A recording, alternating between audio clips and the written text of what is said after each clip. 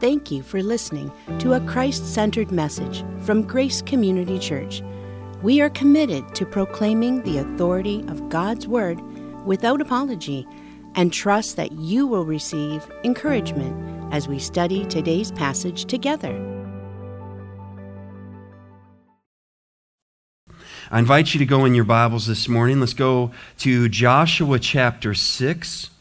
Joshua chapter 6, and as we come to this text, so far in our Divine Rescue series, we have come through the Exodus and through the Red Sea, and then Stephen guided us as we were in the wilderness travels and the complaining and the serpents, and look was the command given from the Lord. Look to this serpent, the snake on a stick, look to that serpent, and you will be healed. And it wasn't the serpent that healed them, it was the Word of God and the power of God. Today we are moving through now opening. Moses has passed off the scene, and on comes the next leader. On comes Joshua, all right, God's appointed leader. And so now they have come across the Jordan River. God miraculously stopped the flow of that river. They've come through that. They're on the other side.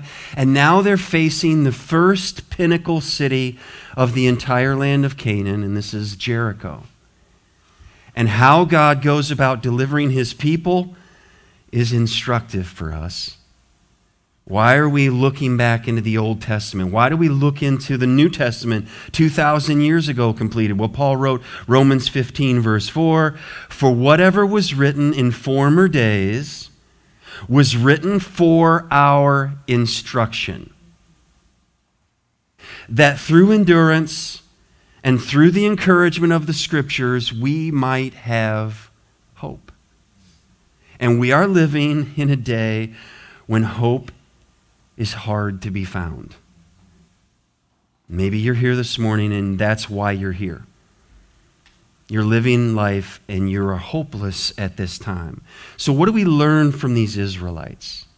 What do we learn from even their successes, their failures, how they trust in the Lord, how they didn't trust in the Lord, so that we can grow in Christ-likeness, so that we can grow in trusting the Lord? Joshua chapter 6, here's the account. Now Jericho was shut up inside and outside because of the people of Israel. None went out and none came in. And the Lord said to Joshua, "See, I have given Jericho into your hand, with its king and mighty men of valor." Verse 3, Joshua 6. "You shall march around the city, all of the men of war going around the city once. Thus you shall do for 6 days. 7 priests shall bear 7 trumpets of ram's horns before the ark. On the 7th day you shall march around the city 7 times, and the priests shall blow the trumpets. And when they make a long blast with the ram's horn, when you hear the sound of the trumpet, then all the people shall shout with a great shout, and the wall of the city will fall down flat, and the people shall go up, everyone straight before him." So Joshua, the son of Nun, called the priests and said to them, "Take up the ark of the covenant, and let 7 priests bear 7 trumpets of ram's horns before the ark of the Lord." And he said to the people, "Go forward, march around the city, and let the armed men pass on before the ark of the Lord." And just as Joshua had commanded the people, the 7 priests bearing the 7 trumpets of ram's horns before the Lord went forward blowing the trumpets, with the ark of the covenant of the Lord following them. The armed men were walking before the priests who were blowing the trumpets, and the rear guard was walking after the ark, while the trumpets blew continually. Verse 10. But Joshua commanded the people, "You shall not shout or make your voice heard, neither shall any word go out of your mouth until the day I tell you to shout. Then you shall shout."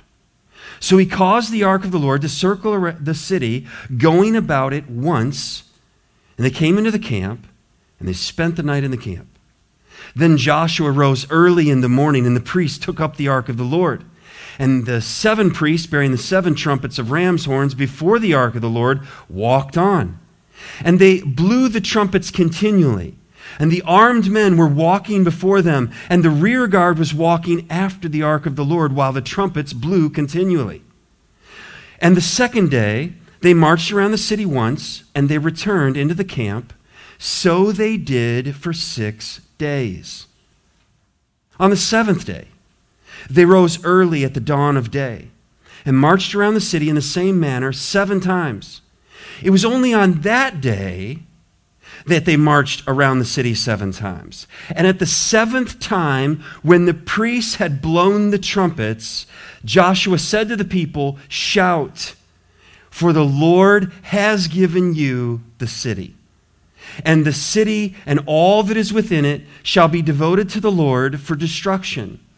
Only Rahab the prostitute and all who are with her in her household shall live, because she hid the messengers whom we sent.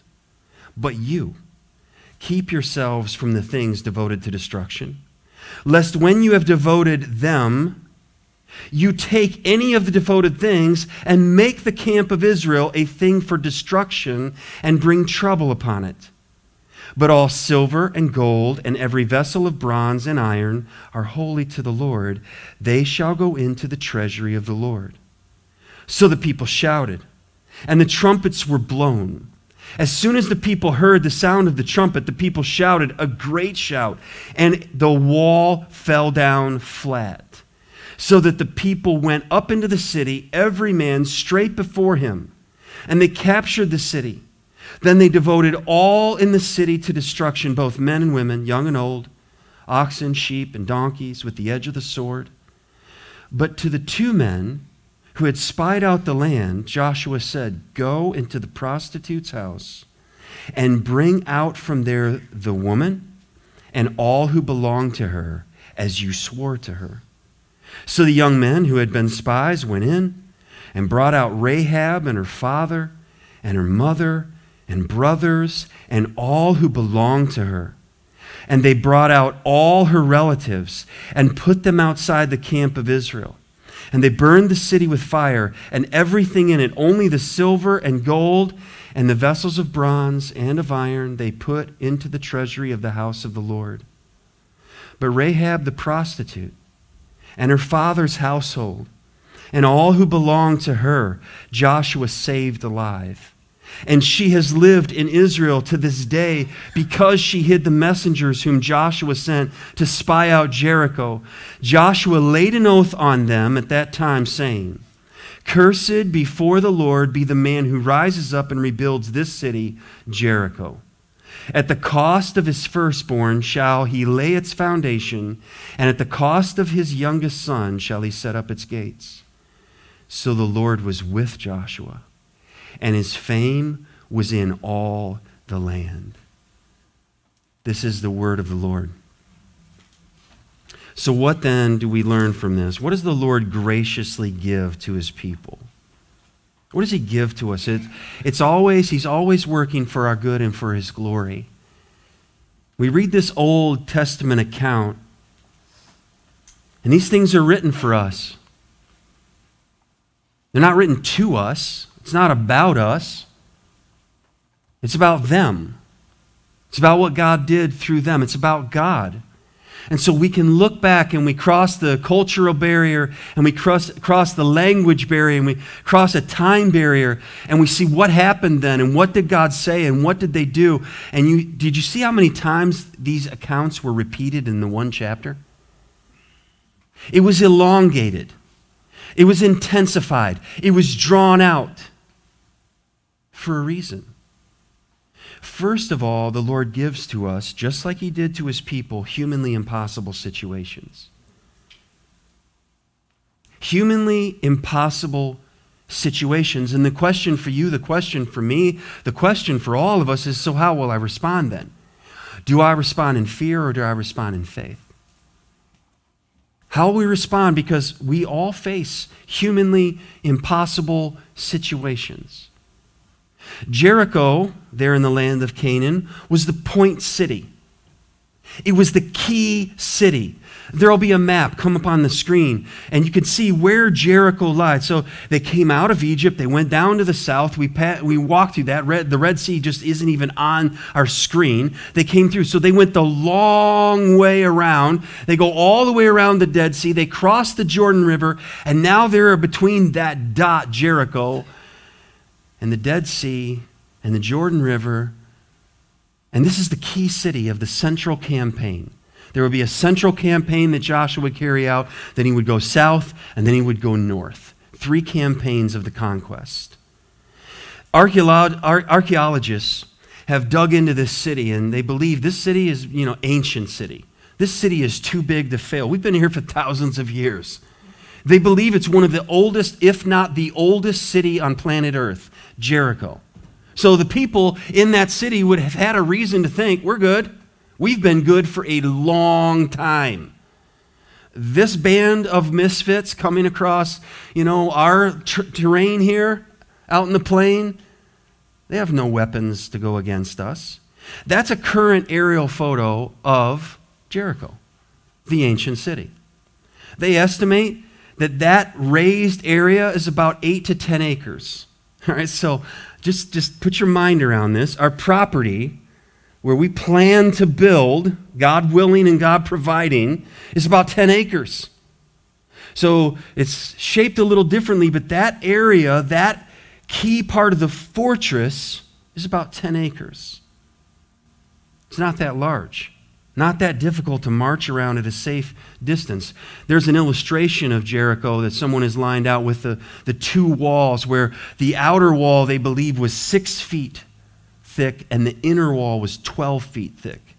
That they were able to put houses on timbers between those walls, and even in those walls where we get Rahab's houses actually in the walls. Now someone has taken and blended the draw-up, the mock-up image over a satellite image, an aerial image, not a satellite, but an aerial image, to kind of get an idea of present day, what it looks like, and what that city would have looked like possibly in that day when Israel came across the Jordan, and they're looking at this city. It's sitting up in elevation, which is always a disadvantage if you're coming against a city and they have the advantage over you vertically, and they have walls 6 feet, 12 feet thick. Unless you have some major technology, you're going to have trouble getting in there.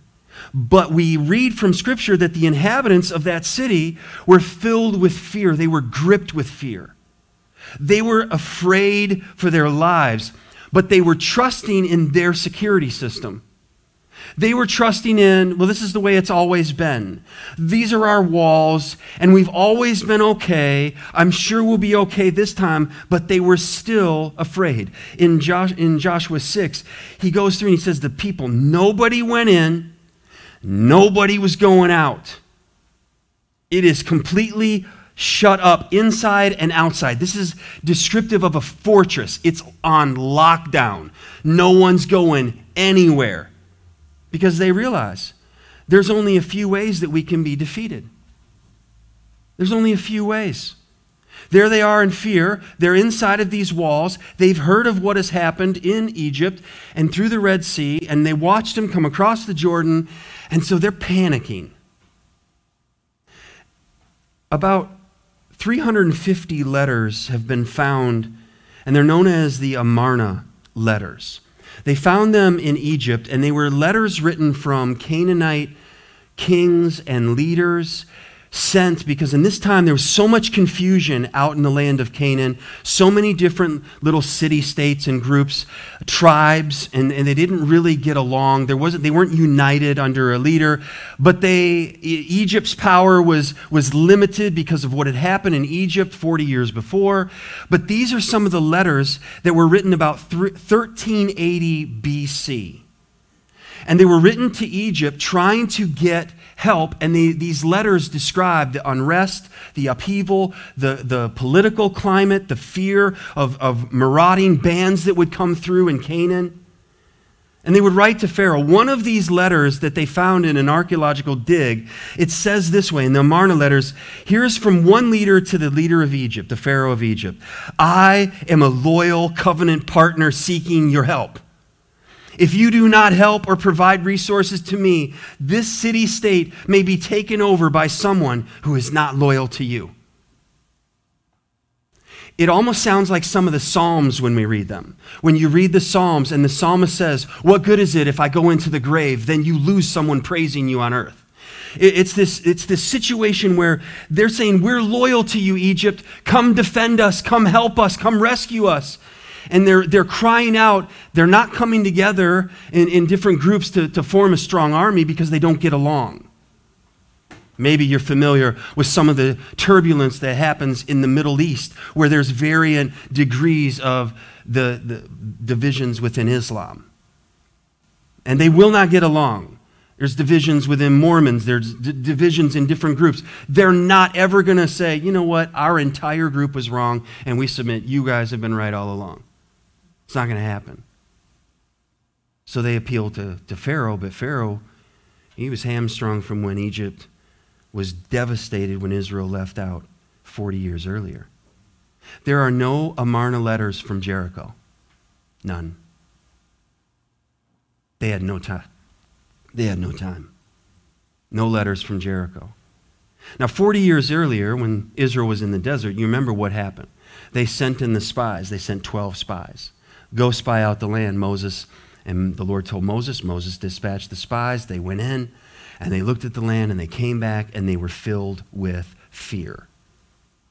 It's in Numbers 13. I'll just read verse 28. However, this is what they said. The people who dwell in the land, they're strong, and the cities are fortified and very large. They're fortified up to heaven, out the wazoo. There's no way we're going to get in there. There's no hope for us.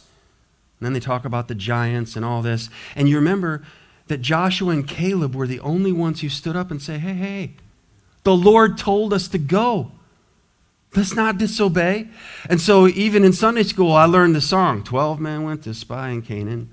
10 were bad, 2 were good. What do you think they saw in Canaan? 10 were bad, 2 were good. Anybody else learn this song? No? Okay, I'm from a different generation completely then.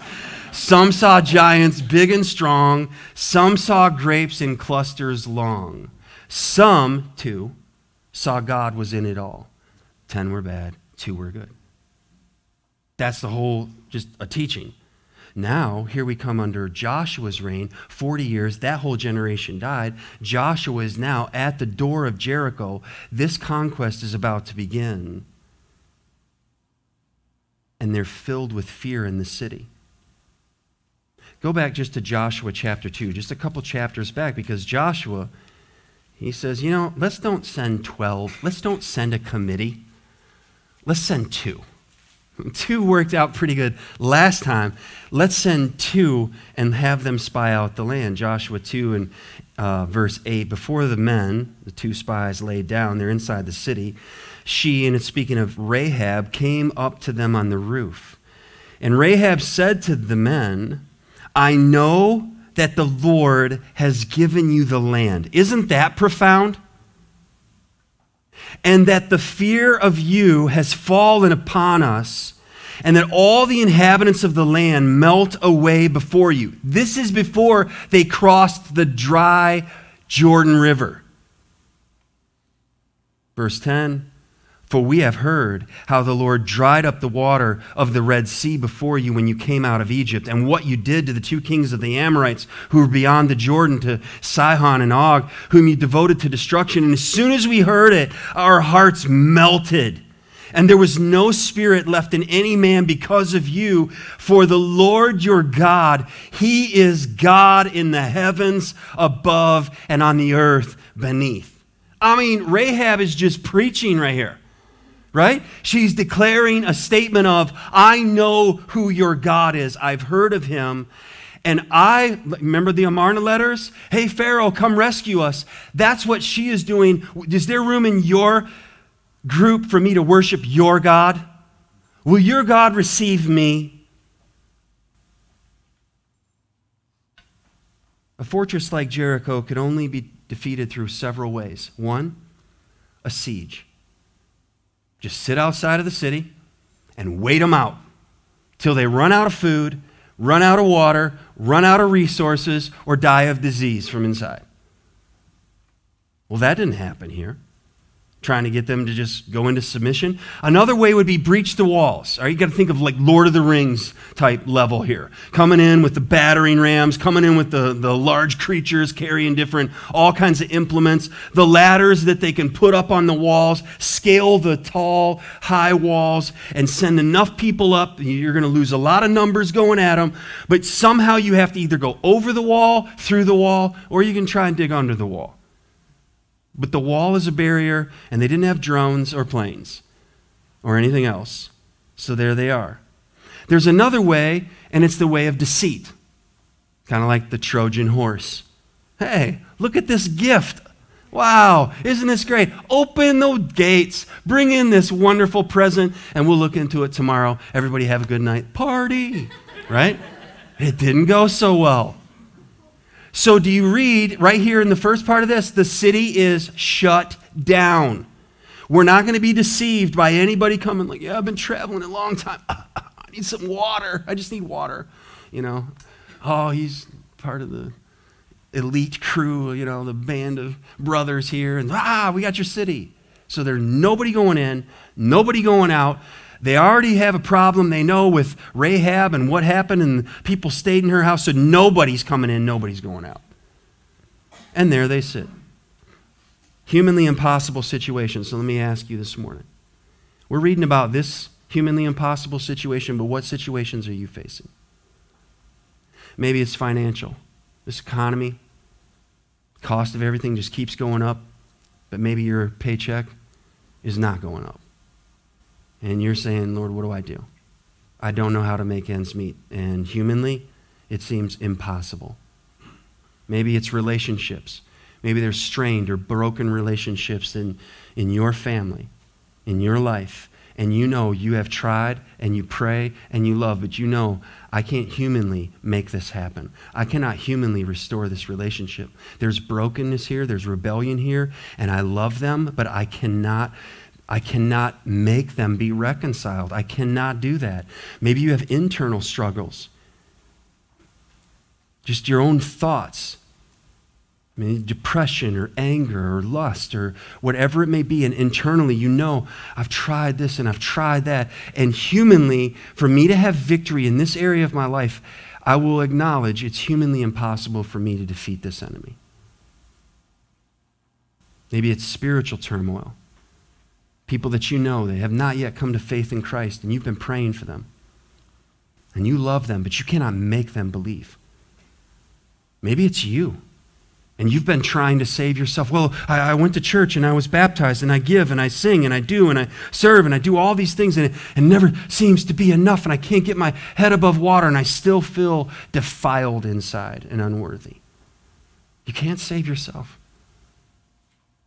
You have to come to the point that you realize it's humanly impossible for me to rescue me or anybody else. As a church, what are we facing?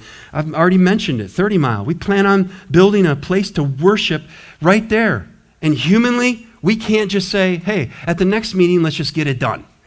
Okay? The Lord has provided, but we're waiting on the Lord to provide more. We're waiting on costs to come down. We're looking and planning and praying because we're not going to go into a financial burden for future generations that they can't bear.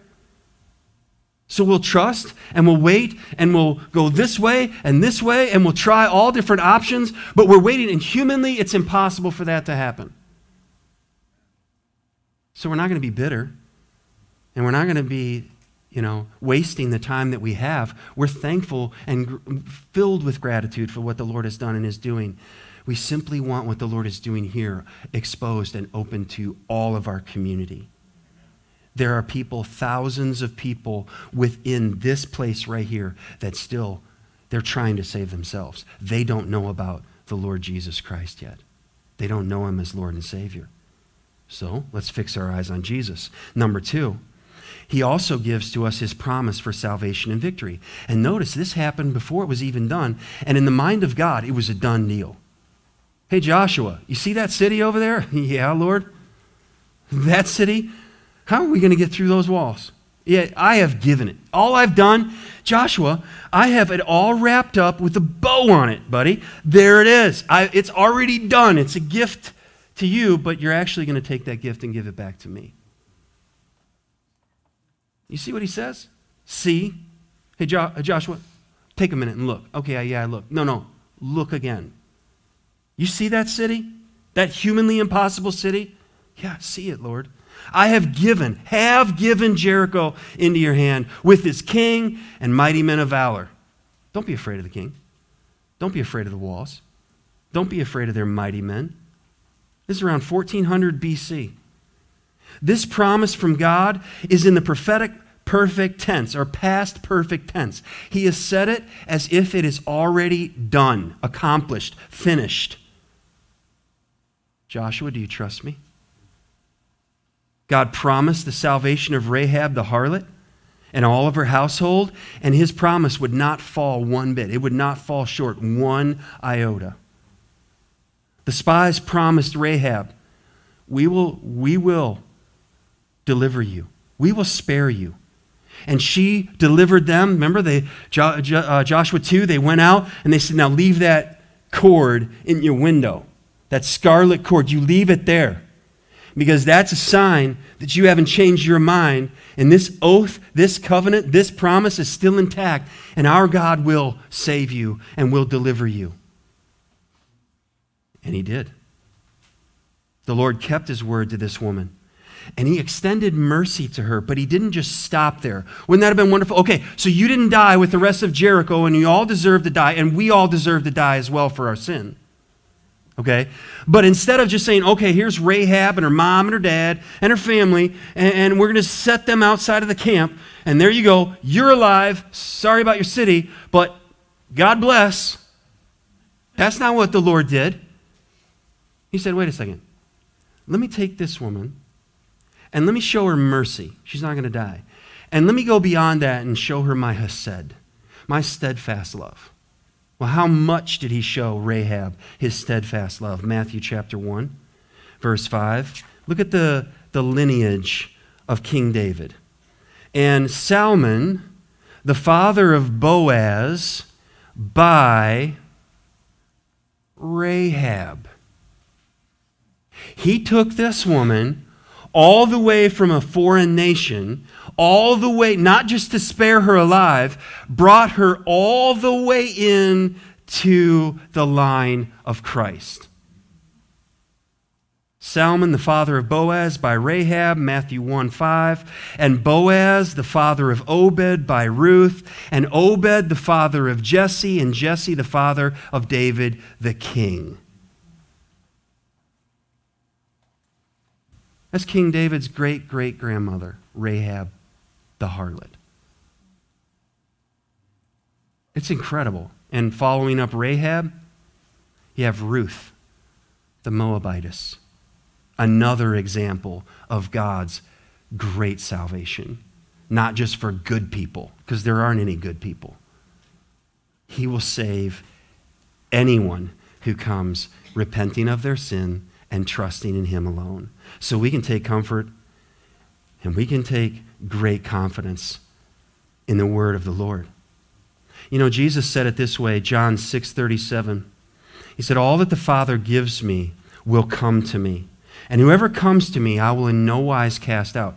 Do you hear it said in the same way, the promise? Whoever comes to me, all the Father gives me will come to me. All the Father gives to me will come to me. You can put it back up on the screen. It's a guarantee. It's a promise. And whoever comes to me, I will never cast out. It's a done deal. All the Father has given to Jesus will come. So let that ease your tension when you're sharing the gospel, knowing with confidence that the Lord knows who will come to him. I don't. I'm just simply called to be obedient and share the gospel. And then listen to what Jesus says in John 16 and verse 33. As we face these humanly impossible situations, here's a promise from Jesus. I have said these things to you that in me you may have peace. In the world you will have tribulation. Now that can kind of put you in fear, right? Here's the promise from Jesus. You're going to have trials and trouble and difficulty, tribulation. But take heart. I have overcome the world. All you're looking at is the walls, Joshua? No. I've made the heavens and the earth. We read it in our reading today in the Psalms, that the Lord looks far down on the inhabitants of the earth. Like he just doesn't look over a little bit. He looks a long way down to get to the richest, wealthiest, powerful person, nation, people. He looks far down. Oh, there you are down there, great king. Wait, I can almost see you. Yeah, there you are. It's descriptive. His plan for moving forward, he also gives to us. The Lord tells to Joshua, hey, here's what you're going to do. You're going to march. You're going to take these groups with you. It's a most unusual plan to the Israelites. All right, it's time for the huddle. Joshua gathers everybody together. How are we going to defeat Jericho? All right, I got the plan from the Lord. All right, get the leaders together. What are we going to do? You know, somebody's sharpening a sword, doing whatever. He's like, yeah, you're not going to need that yet, but put that away. And here's the plan. We're going to march. March? And we're going to march one time around, 6 days, one time, seventh day, 7 times around. And then we're going to shout. And then the Lord said he's going to take care of the walls. They're going to fall flat. Okay. Wow. That's unusual. That's almost foolish. I'm sure somebody left scratching their head that meeting, like, I don't know about this. You know, we thought Moses was bad. Woo, Joshua he's been hanging out with Moses. This is on the edge of insanity here.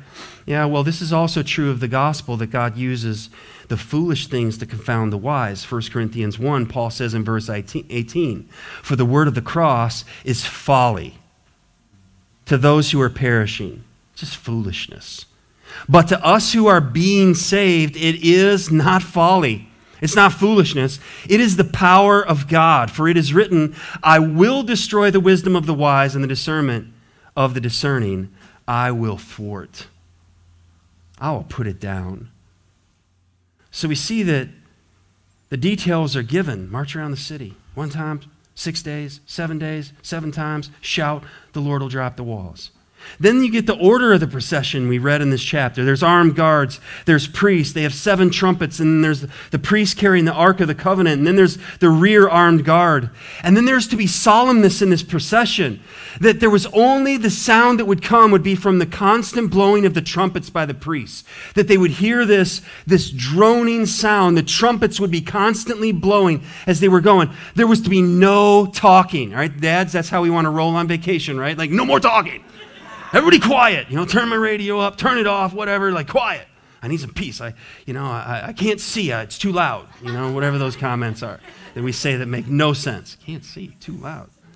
What does hearing have to do with seeing? It does, trust me. No talking. And think about this. Stop and consider what is happening here. Stop and consider the salvation of the Lord. Maybe you find at times when something is difficult or uncomfortable and you just start talking uncomfortably and you just you go off into some tangent or some other direction and you just like don't know what to do, and so you just start talking. And the Lord is telling through Joshua to the people, hey, shh. This isn't about you. That city that's humanly impossible, I'm giving you the plan, and it's not about you. And don't miss that. And don't make it about you. It's all about me. I'm the God of heaven and earth, and I will give you this city, Joshua. I've already given it to you. So important. Joshua, in just a couple chapters before, chapter 5, he meets with the commander of the Lord, and he meets with him and he says, whose side are you on? And the commander, the angel of the Lord, is like, that's the wrong question, buddy. Whose side are you on? I'm on the side of the Lord. I'm the Lord. There's my side, and then there's everybody else. The question isn't whose side are you on? Who are you going to fight for? Isn't that easy for us to get into that kind of a mode of, I'm sure the Lord is on the side of the people that look like me and think like me and live where I live and vote like I vote. I'm sure he's on my side. And everybody else, and we want to easily say whose side is the Lord on, and we want to try to cram him into he's this way. That's the wrong question. And Joshua learned the answer. Joshua, whose side are you on? And he found out that Rahab was on the Lord's side. He redeemed her, and he gave his salvation. So there's solemnness in this procession. And then there's the statement about this procession. As they march around the city, and there they go, and they got the 7 priests and they got the armed guard, and the trumpets are blowing, and the Ark of the Covenant, and an armed guard, and they're going around. Here's what the children of Israel are proclaiming. The Ark of the Covenant is a symbol that the Lord is with us. He's not with you. He's with us. And if you're on the other side of the walls, you're like, what is that ark? And what is a trumpet? And what's this going on? And who's their God that destroyed Egypt, parted the Red Sea, and made them cross the Jordan on dry ground? And how come we don't have that God? I think my God falls over when I'm dusting my shelf and I have to set it back up. It can't even set itself back up yet. And I'm trusting it to save my soul? Something's wrong here. So this plan for the people in Jericho was a joke. They'd never seen this kind of a battle happen. It's a spectacle. There they are. They're inside of Jericho. They've got the walls, the 6 feet, the 12 feet, the double walls, high up. Everybody locked out, can't come in, can't go out. And there they are, and they're all ready for battle. And then they see, what are they doing? What are they doing? Well, are we ready? Oh, they're coming around. And then they're going back to their tents. What was that about? Are they going to throw their trumpet at us? Watch the box. I think the box is going to, Raiders of the Lost Ark, something's going to happen. They're going to open it up or something. I don't know. Day 2, day 3, day 4, day 5. By day 6, come on, grab your drink, get your chair. This is incredible. If this is what, they're going to wear themselves out. If this is their plan of attack, guys, bring everybody. Get on the wall and watch this. And then day 7, we've seen this before, and here they go, they're going to go back home. No, they're going around again, and around again, and how many times is that? That's 6 times, and that's counting, that's 7 times. There's 7 times, and they get around, and then all of a sudden they stop. They're not going back to their tents. And then it's a different trumpet blast. It's a trumpet blast it's on. It's a call to arms. And then the people, now it's time. They haven't said anything. And now it's time for them to shout. And they obey the word of the Lord and they shout. And every wall and everyone on those walls falls to their death. Now, the people of God heard the promise of God. They heard what was going to happen. But they didn't understand how that was going to all pan out. You've heard of things, oh yeah, you should see the Grand Canyon. And then when you pull up to the edge and you're like, oh, yeah, let's just hike a little ways down in. Good luck with that. Right? You better pack a good lunch and a lot of water. Because people die in there thinking, I was just going to walk down to the river down there. There's water down there. And then they see this happen. What does the Lord also give? Number 4, his presence in every battle. And that's symbolized in the trumpets, and it's symbolized in the ark, and it's explicit in the presence of the Lord. He is with them. We see it even in verse 27. It's just the whole key to the whole thing. So the Lord was with Joshua. That's the difference.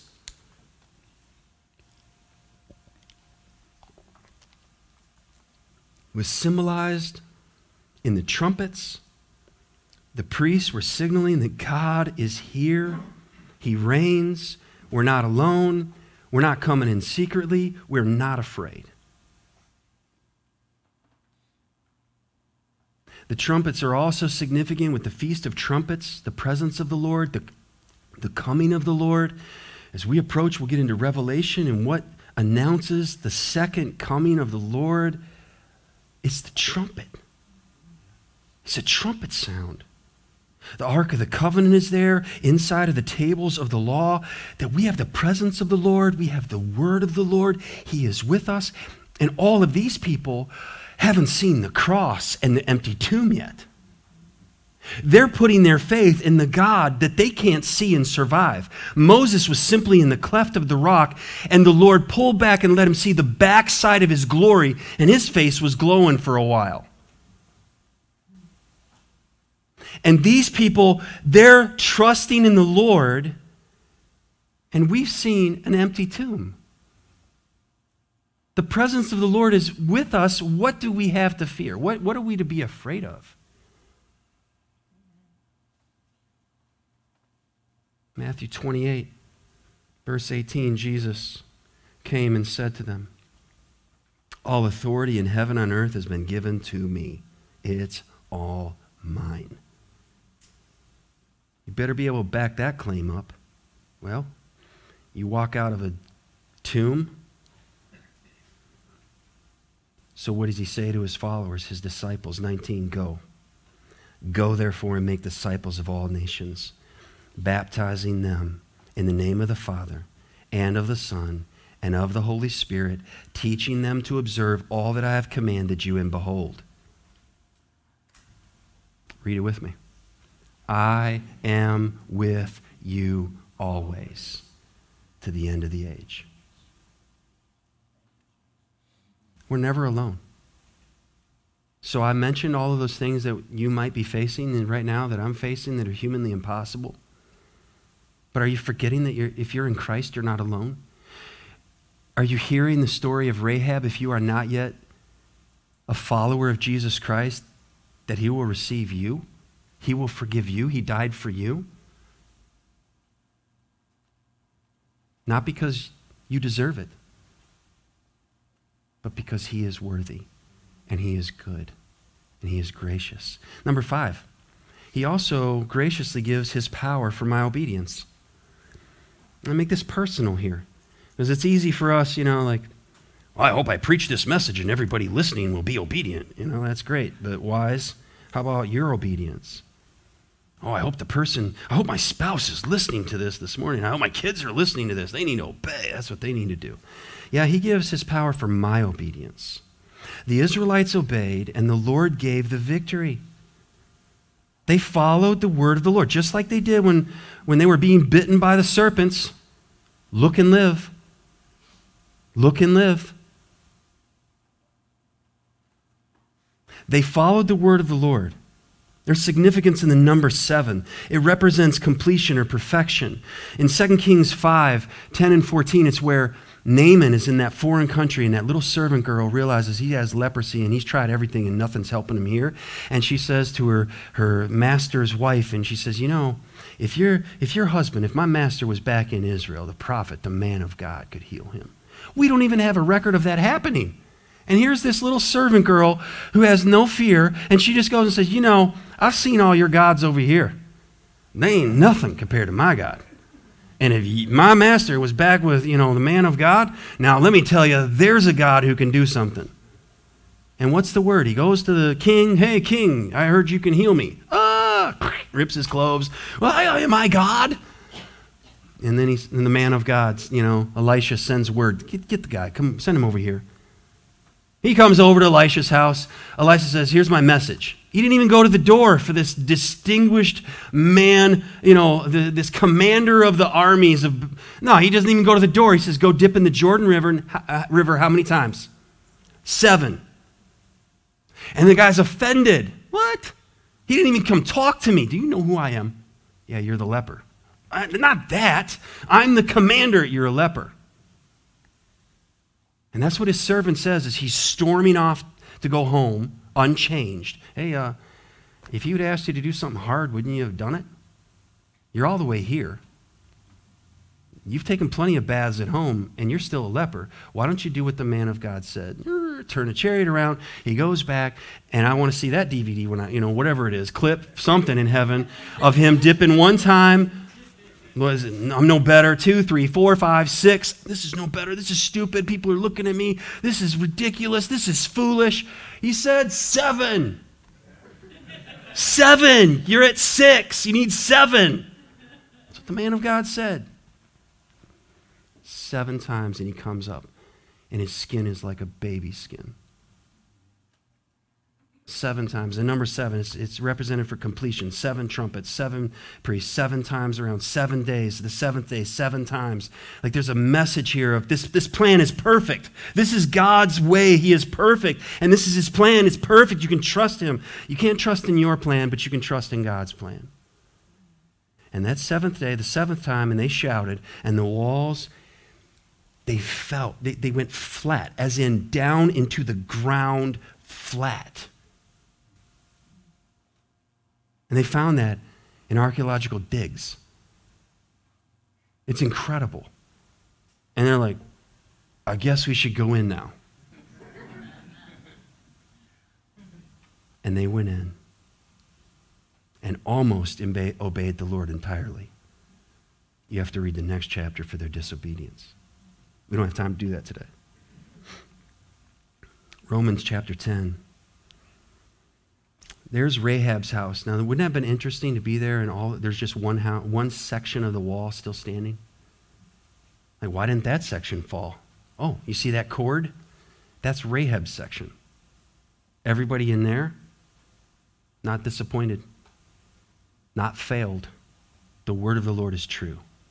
Romans 10:9 says, because if you confess with your mouth that Jesus is Lord, and believe in your heart that God has raised him from the dead, you will be saved. For with the heart one believes and is justified, and with the mouth one confesses and is saved. For the scripture says, everyone, including Rahab, who believes in him will not be disappointed, put to shame, let down. For there's no distinction between the Jew and Greek, Gentiles. No distinction between the Jew and the Greek, for the same Lord is Lord of all. That's what was wrong with Joshua's question to the commander of the army of the Lord. Whose side are you on? I'm the commander over everyone and everything, everywhere. Whose side are you on? For the same Lord is Lord of all, bestowing his riches on all who call on him. That's Jesus. To anyone who calls on him, for everyone who calls on the name of the Lord, read it with me, will be saved. So what's the question that we have to ask after that? Have you called on the name of the Lord? Have you confessed him as Lord? Have you confessed your sin, admitted you cannot save yourself, and put your faith and trust in Jesus? That's what Rahab did. I'm trusting in your God. And the Lord delivered her. They conquered the city. It was the first city placed under the ban. Everything was devoted to the Lord. It was his. It wasn't for their conquest. It wasn't for their resume. It wasn't to bolster up their portfolio. This was the Lord's. This was like a tithe. You give this to me. This isn't yours. And if you trust me, I'll provide. That's how we are to give our lives, our time, our talent, our treasure, our family to the Lord. Give first to the Lord and trust him for all that is to come. Now, in archaeological digs, they found some of these evidence. Fortified city with a fortified wall. That the wall fell in an odd way. It didn't fall like it was pushed in. It fell down and it fell outward to the ground. There were jars of grain that they found in homes at this level of the dig. And that reflects that the conquest happened during the spring. The siege of Jericho was short. There was still a large supply of food. The Egyptians marched in war during the harvest. They took all the grain. They still had grain buried in the city. Whoever conquered the city left all the spoil. They didn't take it for themselves. They found in the digs that this city was burned with a massive fire. At that level, widespread destruction. Houses were found against the wall at the D level of this dig, just like what we read about in Rahab's house in Joshua 2 and in Joshua 6. So where does this put us? Our last gracious gift from the Lord is our preparation for greater things to come. It's our preparation for greater things to come. It's not to live in the past. It's not to just stay stuck on all the successes or maybe even failures of the past. Joshua in verse 26, he pronounced a curse on the city of Jericho. Don't rebuild this city. The Lord took this city down. Don't rebuild this city. And in 1 Kings 16:34, somebody ignored the word of God. That's been a long time ago. Surely that's not a big deal. In his days, 1 Kings 16:34, Hiel of Bethel built Jericho. He laid its foundations at the cost of Abiram, his firstborn. And he set up its gates at the cost of his youngest son, Segub, according to the word of the Lord, which he spoke by Joshua, the son of Nun. The Lord's word is always true. It's always trustworthy. The fame and the reputation of Joshua was like wildfire. It began to spread throughout the land of Canaan. This is a servant of the Lord. Their God is not like any other God. He does battle the way no other God does battle. He is not the same as our silver, wood, and clay idols. He is a living God. Just think about the contrast between what happens in the next chapter with the man named Achan who ignores the word of God and he takes some loot. He takes some stuff. And look at the contrast between Rahab in Joshua 2, a Canaanite woman. Joshua 7, Achan's an Israelite man. Rahab, her family survives, but her people perish. Achan, his family perished, but his nation prospered. Joshua hid the spies on her roof, and Achan hid the loot under his tent. In Joshua 2, all the sheep and the cattle and the donkeys of Jericho perish. But in Joshua 7, the cattle and the sheep and the donkeys of Achan perish. Rahab, she's only heard about the God of Israel and she obeyed. Achan has been front row. He's seen, he knows the God of Israel and he disobeyed.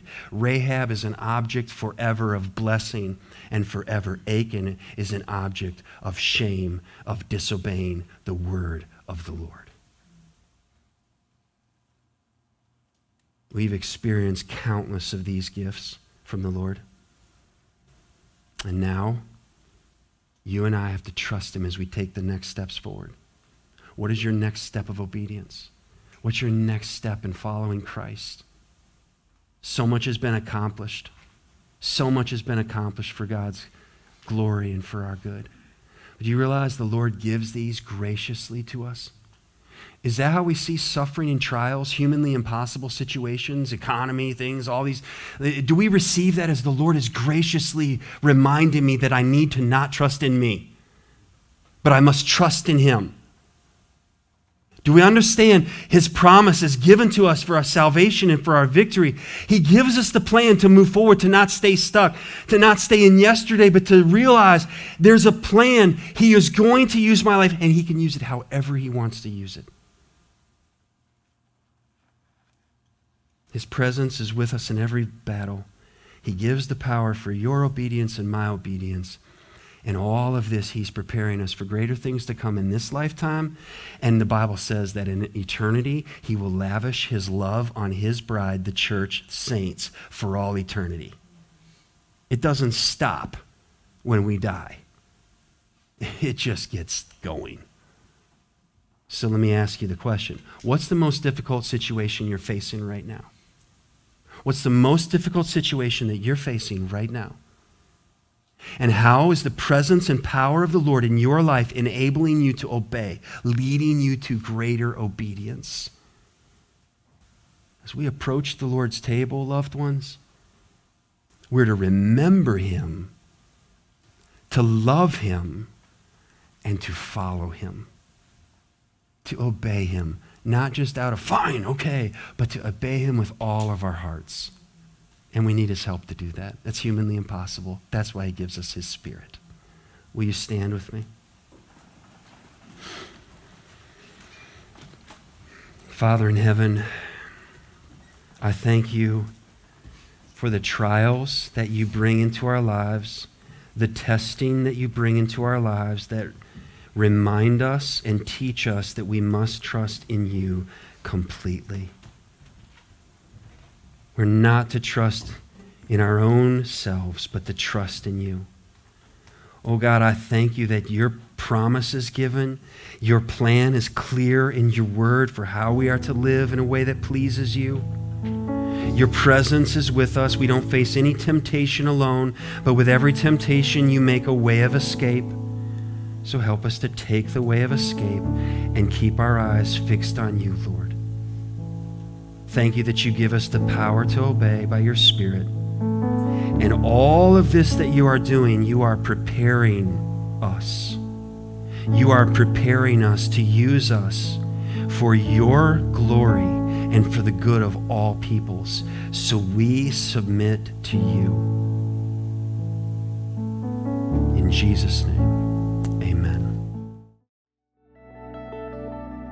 Thank you again for listening to Teaching from the Word at Grace Community Church. We are located in Richmond, Michigan. You can find us online at mygracechurch.com. Please subscribe and follow us at My Grace Church. It would be greatly appreciated if you would take a moment to rate, like, and share this message.